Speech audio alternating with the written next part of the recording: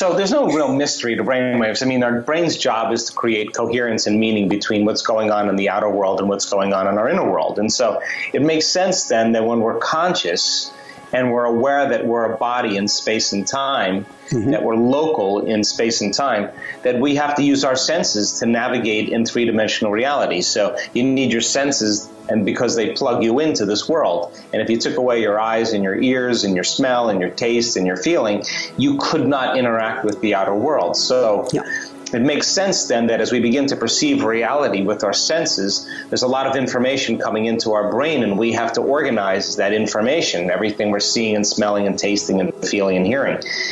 When that happens, the brain moves into a very kind of fast brainwave pattern called beta brainwave patterns. And it's a kind of a steady brainwave pattern. It's a low idle, and we're probably both in low-level beta right now. If I said to you, Michael, look, I'm going to give you a test, and everything I said, you got to be able to pass the test, you would pay attention a bit more, and your light bulb in your brain would get a little brighter, and you would move into what's called mid-range beta. Now you're more vigilant, you're a little more focused, kind of a good stress. But when you're angry and when you're frustrated and when you're intolerant and you're impatient, your brain goes into a brainwave pattern called high beta. That's very, very high because the stress hormones are causing the brain to become aroused. So that it is important to recognize that what we are not using enough of in our world today is consciousness. And I will describe in a little while how most of our lives, 95% or more of our life, is controlled by the habits of the subconscious mind. Wow. In my life, I probably had 400 fights. How many? 400. Wow. In your professional career, you had like 50. That's 50. That's like 50 or 60. Yeah. The street, I had about 400. Wow. And you were in trouble with the law, I know, early in the stage, right? And when did you get introduced to drugs? Oh, I've been drugged since I was 9 years old. Wow, what kind of drugs back then? Cocaine, marijuana, alcohol, liquor. Because when I was younger, you know, my mother, who wasn't educated on drugs and alcohol, even though she'd been in college, in order to perhaps get me to go to sleep, I was making a lot of noise, she would give me alcohol. Wow. Thinking I would go to sleep, you know. Yeah. At that time. And so I started getting into a lot of trouble. By the time I was 12, I was arrested probably 40 times. Yeah. So some people get switched on into that high beta pattern, and they have anxiety, they have depression, they have all kinds of mood swings because the brain is now functioning at a higher level, at a faster idle. But when we close our eyes and we disconnect from the outer environment, or we start breathing and we start relaxing, when we start slowing our breath down, our brainwaves slow down, and when we close our eyes and disconnect from the outer environment, or we're driving in our car and we're in trance, our brainwaves move from beta brainwaves to alpha brainwaves. Now in alpha, you're starting to pay attention more to your inner world and not so much all of your attention on your outer world. And now you're starting to get into that realm of imagination. The voice in your head that's always talking to you kind of goes away, and you're kind of seeing in images and pictures instead of sub-vocalizations. So most of our day, we are thinking about the future or thinking about the past. That's with the conscious mind. So if the conscious mind's not paying attention to right now, then everything you're doing during the day is being run by the program that you got. But the problem is, because your mind is not, the conscious mind's not paying attention, then it does not see the program being played by the subconscious mind. I'll give an example. When you first got in the car with a driver permit, you didn't know how to drive a car. So you were very conscious of everything, watching everything as you were trying to drive. But now you've driven for 10 or 15 years, and you might be like me. I can have a passenger in the car, and my conscious mind will be in a conversation, and I'm driving 10 minutes, and then I look out the window, and I realize I didn't pay attention for the last 10 minutes. Did anybody else do this besides me? And so he adopted you, and he was your mother, your father, your mentor? My psychiatrist, my therapist, he was everything, And he taught you to fight like nobody else, but you even went, I already had you hypnotized at times. Tell me about that. What was he hypnotizing you to do? He was a hypnotist as well, and he believed that that he can reach the subconscious. Only special people can that happen to it. It can't reach anybody. You have to believe in it because it's something that's very complex to believe in. I'm not going to believe somebody's going to tell me something and this is going to appear. So it's hard for people to even really believe this can exist. But I believed everything Cus told me. Everything he told me, I believed it. So if your body starts to fall asleep and your mind is awake, that's that magic twilight place, that hypnagogue state where we're in theta. And that's a perfect place to really make significant changes because you're conscious in your subconscious mind. Then there's delta, which is restorative sleep. It's when the body is, brainwaves in the thinking brain are shut way down and the autonomic nervous system is repairing the body. And then there's gamma brainwave patterns, and that's when the brain becomes highly aroused. But the arousal is not coming from a predator in your outer environment. The arousal is coming from within. And we've got so much data to show that when a person goes into gamma, and we now know how to induce that state, the energy from the body is moving into the brain and it's activating the limbic brain, the autonomic nervous system, and the autonomic nervous system then sends a very profound signal to the thinking brain. And now the brain waves of gamma are actually faster than beta. But now we're super conscious, we're super aware. The brain is turned on, it's switched on. There's energy in the brain, and all of a sudden you feel more awake, more aware, more conscious. I'll give one more example. If you know somebody and you know their parent, and you see that this person's behavior is just like their parents, and then you say to your friend, Mary, you're just like your mother, then Mary will say, what, are you crazy? Why doesn't Mary see she is like her mother? Because when she's playing that behavior, she was not paying attention. So she doesn't see that she's playing the behavior that she was programmed by through her mother. So most of every day, you are not playing programs that you personally want. You're playing programs that you got from other people. But you didn't see those programs. So when your life doesn't work, you say the universe does not support me. I got older in life, I really thought I had to deal with demons with that. I felt I was that kind of person that really my objective was just to hurt people as much as possible. Yeah.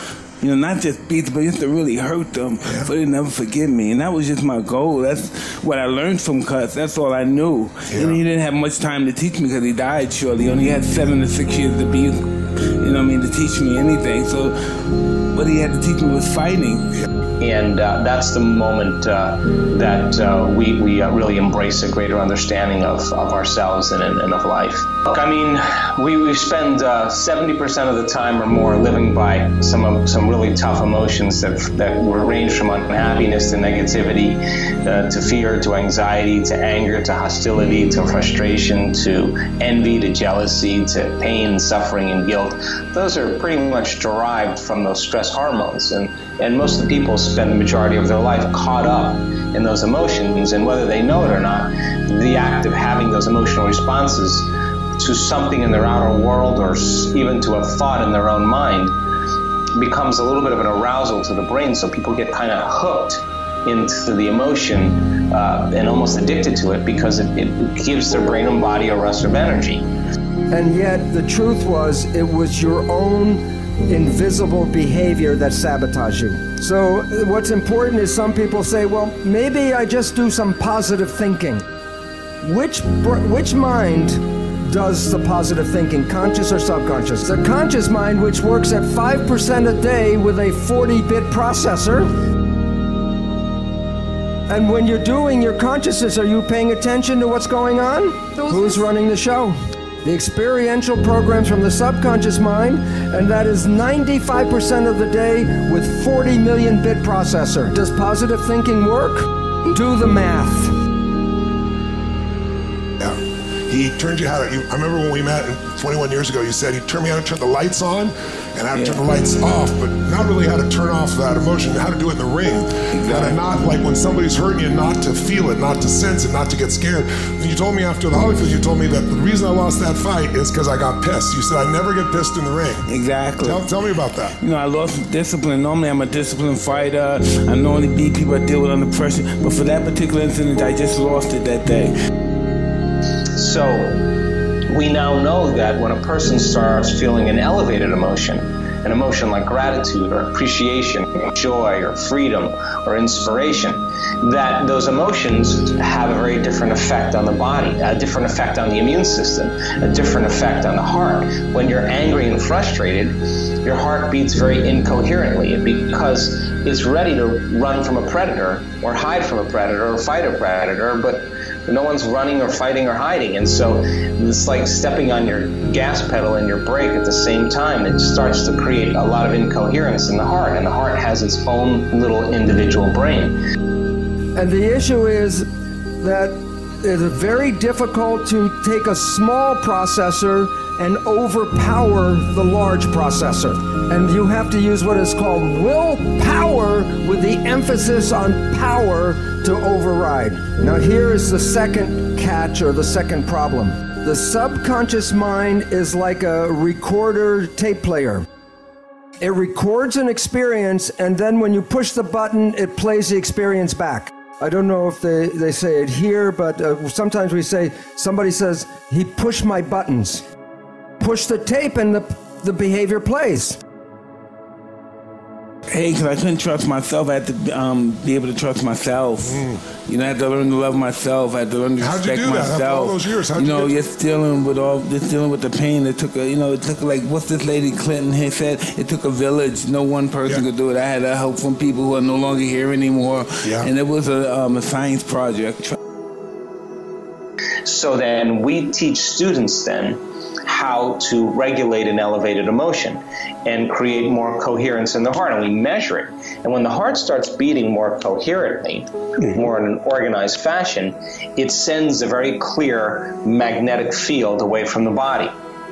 That field, that energy, is a frequency, and all frequency carries information. So then a person, when they feel the elevated emotion, they're creating their bigger field, they're becoming more energy and less matter. And the intent that they have, the thought that they're thinking, is being carried on that frequency. And now they're broadcasting a different field of information and light around their body. So then we take our conscious mind and we want to talk to the subconscious mind and change the program. Now think about it this way. You have a tape player and I give you a cassette with a program.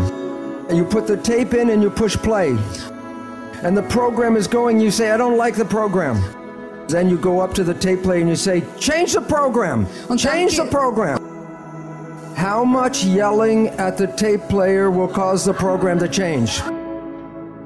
First we talk, then we yell, then we get mad, then we ask God to change the tape.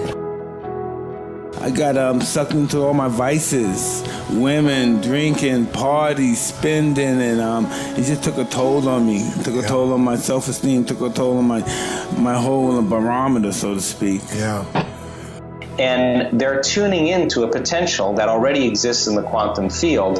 And if they're doing it properly, they're investing their attention into the future. They're changing their energy. They're changing their brain. They're changing their neurochemistry. They're changing their circuitry. They're changing their genes. They're changing their protein expression. And their brain and body are living in a future present reality instead of the past present reality. And the repetition of that over time begins to change a person's state of being. And now they belong to their future instead of belonging to their past. When people talk about visualization, and visualization is it's a huge factor in improving technical skills, specifically martial arts, which is I'm a big fan of, obviously. Martial arts, when you visualize, people who visualize, who sit down and like go over their body, going through the motions and doing things, those people perform better. They perform better. They learn quicker. What do you attribute that to? Do you think it's the same thing as what's happening when you're sleeping, just maybe to a lesser extent? The issue is the tape will not change by doing that. But there are ways to change the program if you know how to push the record button. Hypnotherapy. Because that puts you back in the same brain state that you were in the learning period. And then you can put a new program and rewrite the tape. Yet there is a better and faster way even. There's a group of new psychology modalities called energy psychology. There are many different versions. For example, holographic repatterning, body talk, EMDR, EFT. The one I am most familiar with is Psych-K, PSYCH-K. These programs are like pushing the record button on the tape player. These programs can change a belief you had your entire life in maybe 15-20 minutes.